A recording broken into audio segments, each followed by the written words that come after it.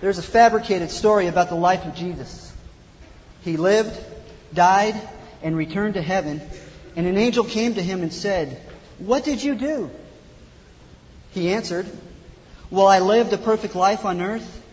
I obeyed everything that the Father told me to do. I did it up to the very last moment. As the perfect lamb, I sacrificed my life on the cross so that men's sins could be atoned for, satisfying my Father's wrath. I was buried, raised, and ascended to be here. I have charged 11 men to carry out the message of salvation through my name throughout the world in such a way that it will continue to reproduce itself throughout all generations until I finally come back and the work is finished." The angel looked at him with incredulity and said, "What if your plans fail?" Jesus said, "I have no other plan." What is that plan? That plan is evangelism. And do you know what will destroy that plan more than anything else in your own hearts and in your own lives? It's called the fear of man. You see, Satan knows God's plan. Satan also knows that if he can get us to fear, if he can get us to fear man, if he can get us to fear our society, he knows that he can throw a wrench in that plan. In a few weeks, you're going to have an opportunity to take part in what's called your missions conference. And we're going to have some of you students down at our church as well, and we're looking for that opportunity. But what a great opportunity. But as I know, many of you, most of you, if not all of you, are going to have the opportunity to share the gospel. And if you're like me, you're probably a little intimidated. Some of you may be outright scared to death. Relax. Take great joy in that. I mean, you're in good company because, in a sense, fear is a normal response when it comes to evangelism, but fear is not the right response that we are to have. Why? Fear will shut you down, clam you up, cause you to compromise your behavior, and lead you to complacency. Fear will destroy or will steal your joy, ruin your testimony, and if it doesn't do that, it will cause you to be dull and unusable to the Master's service. And as I know, nobody in here wants that to take place. You want to be bold. You want to be used by God wherever you're going in your churches. And not only that, but in your own personal lives as you're sharing your faith with your friends and those who don't know the Lord. 1 Peter is a book written to the people just like us. He writes to Jewish Christians scattered all over Asia Minor. And I don't have time to give you the historical details of what was taking place in this book. But the people he is writing to were getting persecuted for their faith. They knew what it was to fear men. And Roman persecution of Christians was spreading, basically because of the Great Fire of Rome in the 60s AD. They were ridiculed, mocked, scoffed at, and the brunt of jokes. And what I believe is that these people began to step back from their society and began to step back from who they were and began to step back from being aggressive in evangelism because they feared the society and they feared the communities that they were living in. And in this first letter, he gives a number of weapons to combat their hostile environment. I mean, they lived in a radically hostile environment. Probably a lot more hostile than what you are experienced to. Probably very close to what I experienced on the UCLA campus. 10% homosexuals on campus. Absolutely people who hate the Bible and will do everything that they can to shut it down and to shut up Christians on the campus. Very hostile environment. So I know what it's like to fear. This morning, I want to share two of those weapons. The first I'll briefly mention. The second, I'll develop a little bit more. The first weapon I want to look at, and turn your Bibles to 1 Peter 2:9. I'm just going to touch on this one real quick. What's a weapon that will allow us and help us in evangelism? By remembering who we are. Look at 1 Peter 2:9. Peter says, "But you are a chosen race, a royal priesthood, a holy nation, a people for God's own possession, that you may proclaim the excellencies of Him who called you out of darkness into His marvelous light." Don't forget the fact, the historical context of what was taking place here in the context of the church and how they were ridiculed and mocked in this hostile environment. And Peter comes to them and says, "Hey, remember who you are." As I was thinking about this, by the way, I did these messages in College Life just even a few weeks ago. And as I was thinking about this whole issue of remembering who you are, I remembered a little movie that I saw with my daughter. When you become a father, you begin to start using more and more illustrations with kids. How many of you guys saw the movie The Lion King? A lot of you guys did. And it was really intriguing when I was thinking about this, because when you think about the story, you have young Simba, a little lion. He's being groomed and brought up and trained to be king. And what happens is his father dies, and his uncle blames him for the death. And so, out of fear, he runs, and he runs from his past, and he hides from everyone. And he goes off, and what happens to the kingdom? The kingdom falls apart, right? And then his past catches up with him, and he's distressed and discouraged about what was taking place and what was going on back home when his little friend Nala came and told him what was going on back home with the kingdom. And then he's all distressed and discouraged, and he goes out in the meadow, and he looks up in the sky, and he says, his father's dead at this time, Mufasa, and he says, "Where are you? You promised you'd always be there for me." Then all these big clouds come up, if you remember the story and everything, and you hear this big voice, the Darth Vader voice. "Simba, you have forgotten me." And Simba's like, "No, Mufasa," or "No, Dad, I haven't forgotten you." "Simba, you have forgotten who you are, therefore you have forgotten me." The big, deep Darth Vader voice. And he says, No, I haven't. He says, "You are my son. You are the one true king. You must take your place in the circle of life." In other words, he was saying, "Simba, remember who you are. You are the king, and you must take your place in the kingdom and restore it and reestablish it." And I was thinking about this. I'm like, isn't that just like us? We start fearing our society, and we start fearing who we are as Christians, and we start to retreat, and we run from dealing with the fears of our life and the fears of society, as Simba did. And we forget who we are. And Peter has to tell the people in 1 Peter, hey, remember who you are. You are a chosen race. You are specifically chosen and elect to be my special race here on earth. Not only that, but you are a royal priesthood. What was a priest? A priest was someone who represented man to God and God to man. And he says, you are a royal priesthood. You represent me. You are a holy nation. Holy means separate. You've been taken out of this world and placed into the very church of God as a separated people. And then he says, you are a people for my own possession. You have been redeemed by my Son. Why? Why are we a chosen race and a royal priesthood and a holy nation, a people for God's own possession? He says it in verse 9. And he gives them this weapon. He says that you may proclaim the excellencies of Him who called you out of darkness into His marvelous light. Therefore, in my own words, remember who you are in society. We don't retreat. We don't run from fear. But we remember who we are, that we are God's special, chosen ambassadors here on this earth, that we may proclaim the excellencies of Him who has called us out of darkness into His marvelous light. And Peter gives them that weapon to combat that. Now we see another weapon to combat this hostile environment that we live in. The second weapon is fear not man, but fear God. And here's the weapon that I want to develop a little bit more. Turn to 1 Peter 3. First of all, remember who you are. Secondly, fear not man, but fear God. 1 Peter 3, verses 13 through 16. Let me read that. And who is there to harm you if you prove zealous for what is good? But even if you should suffer for the sake of righteousness, you are blessed.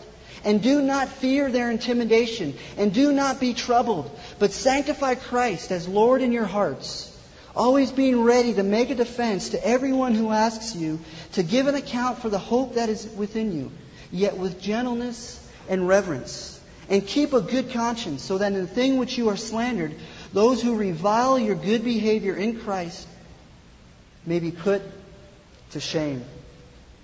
Peter gives us 5, and we'll only get to 4 this morning, 5 practical principles of how to overcome fear in order to share your faith.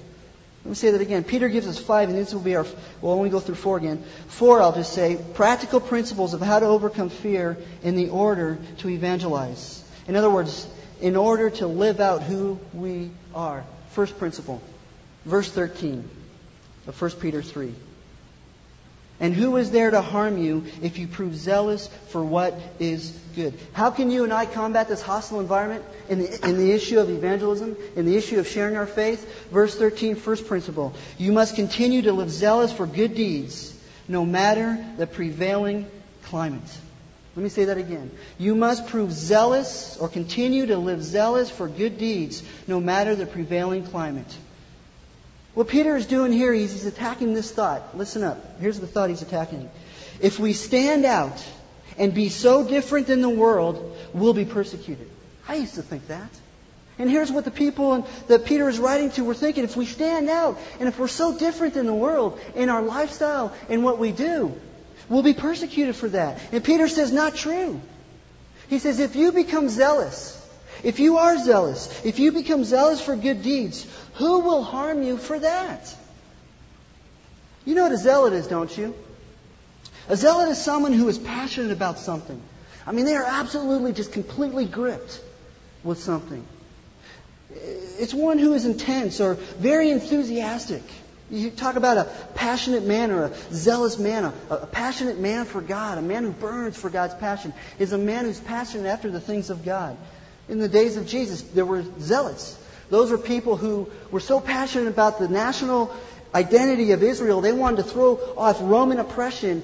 They wanted to throw off the Roman kingdom, and they wanted to establish their own kingdom, the Jewish nation. They were zealots. And here in this context, it is one who is literally zealous or passionate about the good, about good deeds, about acts of kindness or gentleness, I should say. It's a good that focuses on others. When he talks about good deeds here, it's not just doing general good deeds. It's a good that focuses on others, especially when it's in a hostile environment. In fact, Paul even says in Titus 2:14 that we were redeemed for the essence of good deeds. You and I were saved not just to keep us out of hell. You and I were saved for good deeds. And if we put it back in the context here in 1 Peter 3:13, it says that we are to be zealous for good deeds, doing good deeds to others. So if we are living out our Christianity in the sense of doing acts of kindness, focusing on serving the unsaved, who is going to harm us for that? I mean, when we take our eyes off ourselves and start putting it on the conditions of society, I mean, you think about divorce. You think about suicide. You think about what's taking place, just the absolute total abandonment to sin within our society. People need the Lord. And people need us as Christians to serve them with kindness and with gentleness and good deeds. You see, I believe Peter is saying here, don't run from unbelievers. Be passionate about serving with deeds of kindness. You see, what he's talking about here is he's talking about laying the groundwork for evangelism, laying the foundation for evangelism. I have a good illustration of this. I have a friend who's a missionary. He's on furlough now.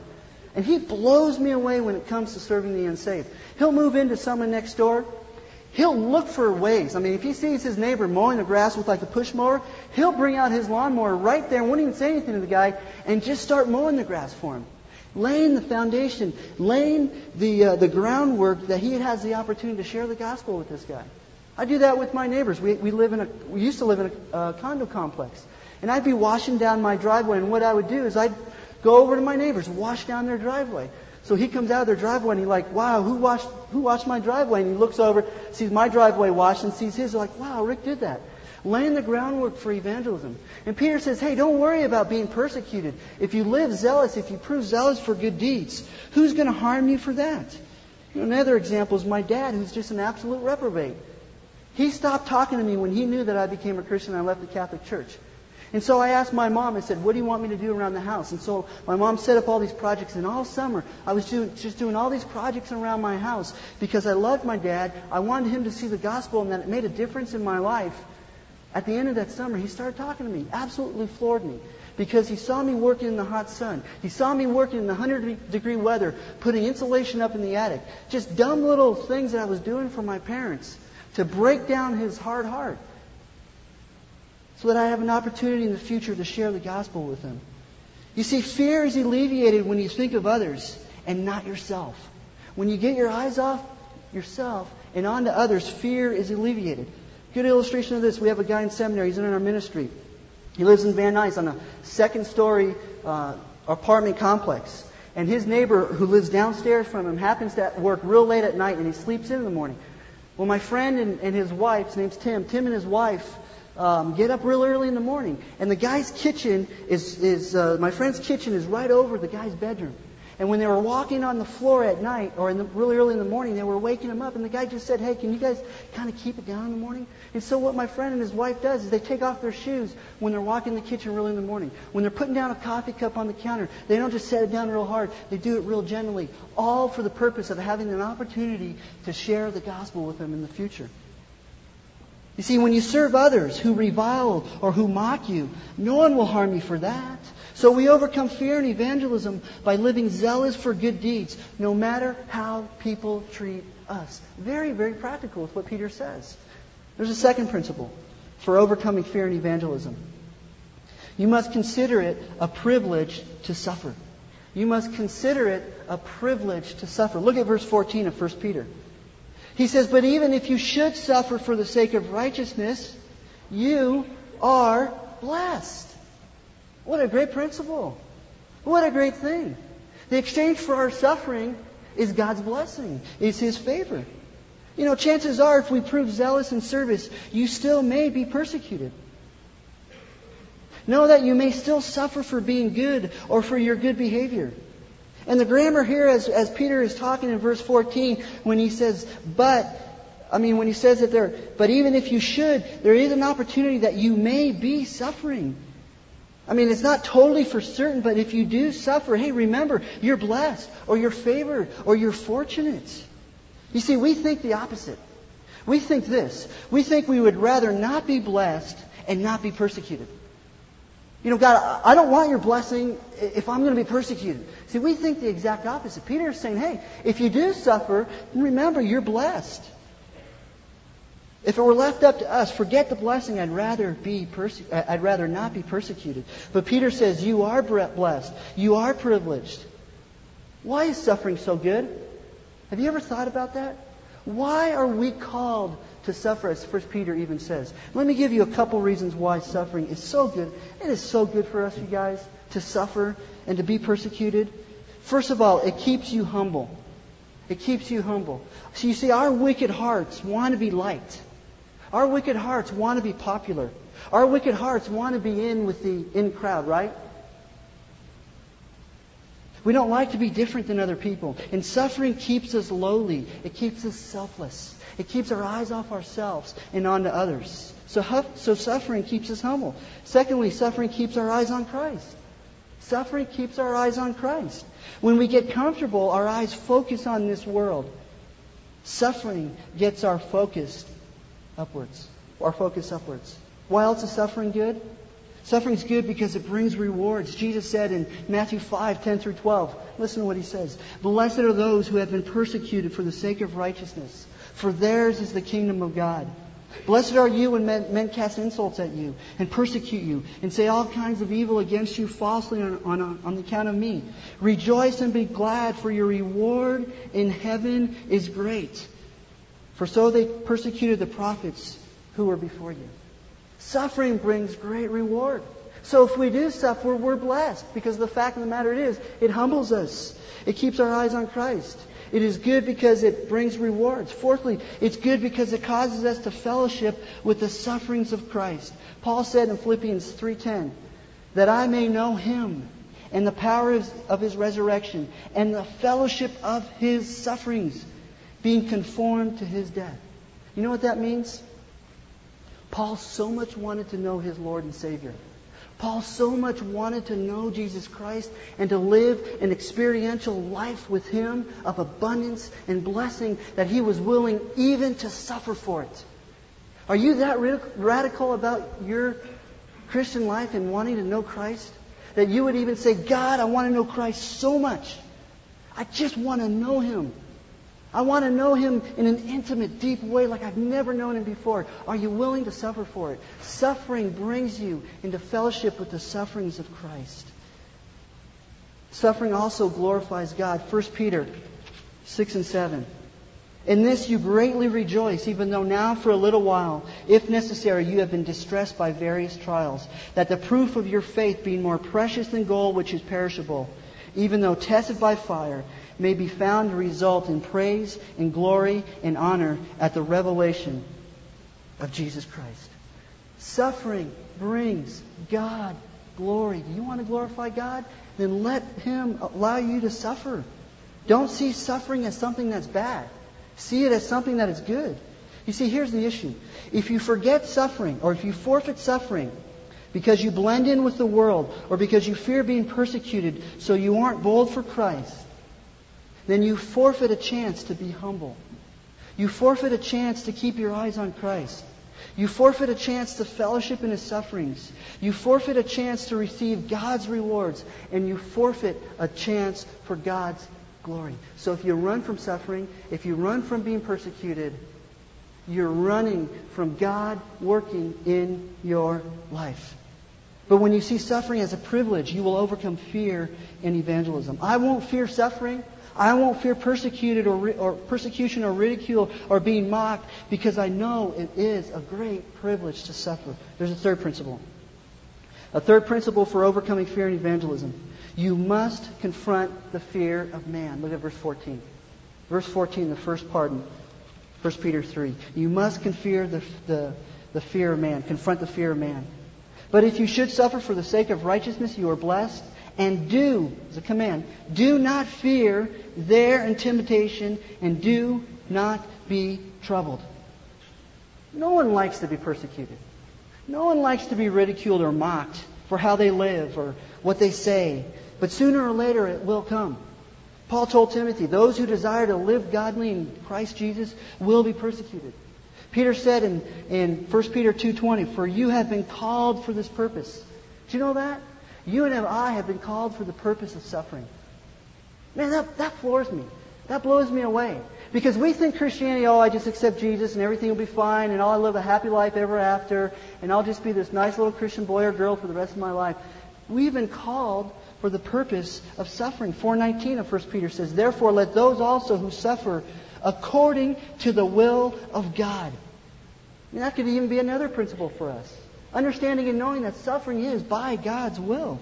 God wills us to suffer. You see, why is it so stupid for us to fear?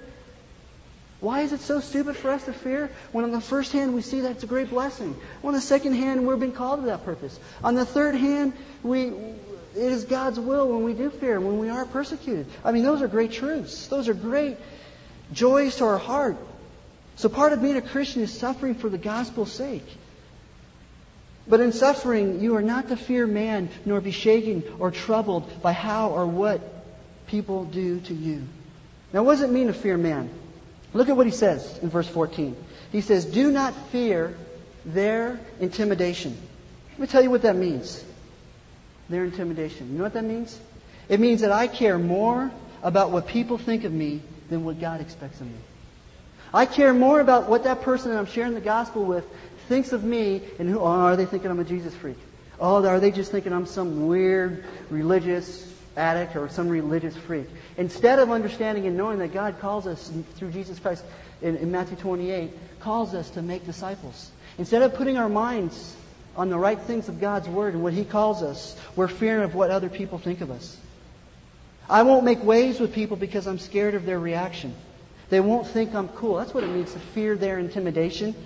If I share the gospel, they'll think I'm weird or they'll laugh at me. If I live too radically different, people won't think Christianity is fun and they won't become a Christian. I used to think that all the time. I need to really, I need to be just like my friends. And that was just a compromise in my own heart, just to be like them and live in sin with them. Because I used to think that if I live too radically different, they think Christianity is not fun and they won't become a Christian. Or I don't want to tell people about sin because they'll be offended. Oh, I just may offend them if I tell them about sin. Tell them about sin. But then give them hope and tell them about the cross. And if they mock you for sin, tell them, hey, that's true. That's what God's Word says. But let me tell you about the cross. Don't leave that out. You see, fear rules the heart. Left alone, it will run your life. And that's why Peter gives us a fourth principle here. Not only not fearing and confronting the fear of man, but he also gives us a fourth principle to overcome the fear of man, evangelism. Look at verse 15. He says, "But sanctify Christ as Lord in your hearts, always being ready to make a defense to everyone who asks you to give an account of the hope that is in you, yet with gentleness and reverence." How do I alleviate fear and evangelism? Well, first of all, I need to prove zealous, laying the foundation for good works. Secondly, I must count it a privilege and consider it a privilege to suffer if I'm mocked or persecuted. Thirdly, I must confront the fear of man.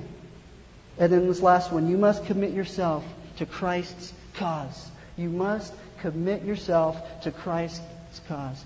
Peter gives a contrast here in verse 14. He says, "Fear not man, but fear God." People say, no, it doesn't say that. It doesn't say fear God. Oh, it doesn't? Look what he says in verse 15. He says, "But sanctify Christ as Lord in your hearts." How do we fear God? By sanctifying or setting Christ up as Lord, as Master, as God Himself. Don't keep your eyes on the society, he says. Keep your eyes on God. Keep your eyes on His cause. Don't fear their intimidation. Understand and know what God's called you to. You see, this word sanctify means to set apart or to separate. It's a term of worship. We have to understand that. Fear is an issue of worship. And when he says here sanctify, he means set up Christ or set Him apart. Again, it's a term of worship. And as a matter of fact, in Matthew 6, Jesus used this word in the Lord's Prayer. You know what He said? Here's what He said. "Our Father, who art in heaven, hallowed be Thy name." Or sanctified be Thy name. Or may your name be set apart out of all other names. May your name be dwelt on high and exalted on high. Or may your name be sanctified or separated from all other names. And here it is, in the sense of worship. Out of everything that I worship, I am to set You apart as my true essence of worship. It's saying out of all other loves, out of all of the things that rule my heart, I separate Christ as my true Lord, as my true Master. He's in charge. What He wants, I must do. I fear Him and not man. You see, the issue is when you look away from Christ to what man thinks of you, you will fear man. Taking your eyes off Christ and His cause, you'll put them on man and his cause, and you'll begin to fear man's retaliation. But if you're consistently keeping your eyes focused on Christ's lordship over your life, you won't fear man. You see, fear is an issue of the heart. It's an absolute issue of the heart. What we fear is what we worship. Take this whole thing out of the context of even evangelism, even in your own Christian life, even in your own relationship with your friends. What you fear is what you worship. Ladies, do you fear being not as pretty as some girls on campus, and the guys won't like you? You're worshiping your own beauty. Men, are you worshiping your own reputation? Man, if I'm not cool and I don't have the right clothes, if my hair is not the right way, if I don't have the right car, what are people going to think of me?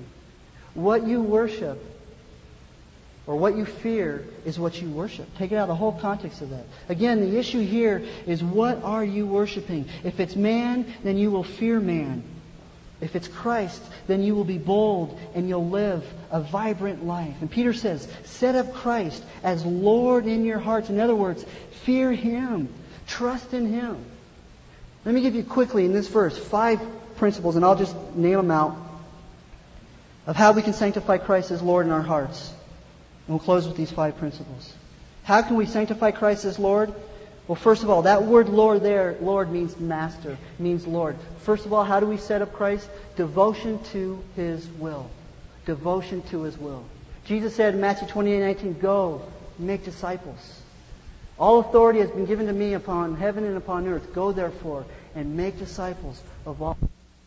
Being devoted to His plan. That's what it means to sanctify Christ as Lord. Secondly, trust in His protection. What did He say in the very end of chapter 28 of Matthew? He said, lo, I am with you always. When you are going to your churches, when you're going to your places of ministry, understand and know that Jesus said, I am going with you. Are you trusting His protection? Setting up, sanctifying Christ as Lord in your heart means that you are trusting in His protection. Thirdly, we'll get into the text. He says, being ready to make a defense to everyone who asks you to give an account of the hope that is in you. How do we sanctify Christ as Lord? Are you ready to share the gospel? Being ready. Do you understand and know the concepts of the gospel? Do you have an opportunity to share those? A couple months ago, I was at a wedding. Unbelievers, it was just friends of the family. And a lady came up to me. We were just talking. They were friends of the family. And she knew that I left the Catholic Church. And she was just head over heels about the Catholic Church and in it. And she came up to me and she said, I want to know something. And I'm just thinking, she's small talk. Why'd you leave the Catholic Church? And I was absolutely floored and dumbfounded. I didn't know what to say to her. And my wife's looking up to me and saying, Rick, you're a pastor, man. You ought to be telling this lady what it's all about. And she asked me to make a defense of it, and I wasn't ready. You see, I didn't go to that wedding with the mindset of, hey, I might have an opportunity to share the gospel tonight. I need to be ready. And finally I started getting the words out, and and then we were talking a little bit more, and she was kind of offended at different things. But it was a great opportunity. She asked me, and that's what it says here. Always being ready. We sanctify Christ, that at any moment of the day, we are ready to share the gospel. How else do we sanctify Christ as Lord in our heart? It says, to everyone who asks you to give an account for the hope that is in you. By giving hope. By giving hope to people. How many people do you know that just go up to people and say, hey, you're going to hell and you need to repent and turn to God? That's not giving hope. That's giving the Word, and that's right, and that is true. But then turning that whole thing around there and saying, hey, I know you're living in sin, and I know you're absolutely completely committed to your sin, but there's hope. Jesus can forgive you if you place your faith in Him and His work on the cross. Giving hope to people. Now, I was sharing the gospel a couple weeks ago with a guy, or about a month and a half ago with a guy. He was just despondent and distressed completely in his life. And I was sharing the gospel with him, and he kind of laughed. He was like, wow, I need to do some of these things in my life. And I get a phone call from him a week later. Man, things are going good. This is the best time of my life. And then I hear later on that he tried to commit suicide. And I'm like, man, he needed hope. You guys, people need hope in this world. People need hope. And if you don't give it to them, if I don't give it to them, they're not going to find it anywhere else. They'll try to find it in sex. They'll try to find it in drinking. They'll try to find it in whatever else, in crime or whatever else in their life. They'll try to find hope. People want hope, you guys. Are you broken over the lost? Wanting and desiring to give them hope. You know why? Because if you don't give hope, no one else will. No one else has hope, you guys. Nobody else has hope in this world. People are dying and going to hell daily. My dad is dying and going to hell. I have hope that he needs. And I got to be compassionate towards that and towards him, to share that with him. And you all know people. I mean, it'd be like a doctor who has a cure for cancer or for a cure for AIDS and says, no, I'm not going to give it. Because we have hope. The only hope that this world could ever find, and that's in the person of Jesus Christ, in the message of the gospel. How can we fear? How can we fear being persecuted? How can we fear our society? We have the only hope. Last one, so we can close. It says, yet with gentleness and reverence. In other words, with patience. You're going to get ridiculed. You're going to get mocked, even sharing the gospel. I don't believe that. You believe that stuff? I don't believe that stuff. Be patient when you're sharing with people. Peter says here, give an account, give of the hope that is in you, yet with gentleness and reverence.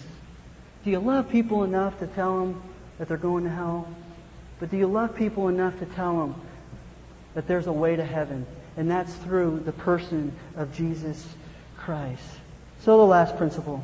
Set up Christ as Lord in your hearts. The fear of man is alleviated when a person is totally consumed with Christ. Totally satisfied with Him and His cause. See, that's what it means to say, I'm so consumed with Christ. I just want to see people know Him like I know Him.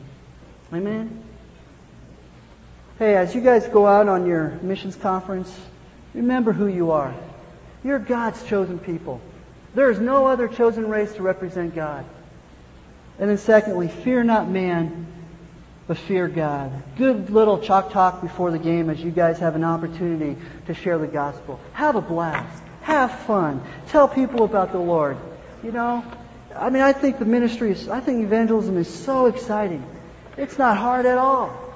But we do fear, and I fear myself as well. But if we put these principles into practice, that if we just, shower people with good deeds of kindness and joy, if we count it a privilege to suffer, if we confront the fear of man and don't allow it to grab a hold of our heart, and if we keep in our mind and our focus in our direction a compassionate, all-consuming passion for the Lord Jesus Christ and His cause, that will alleviate fear. Why don't you stand as we end our morning?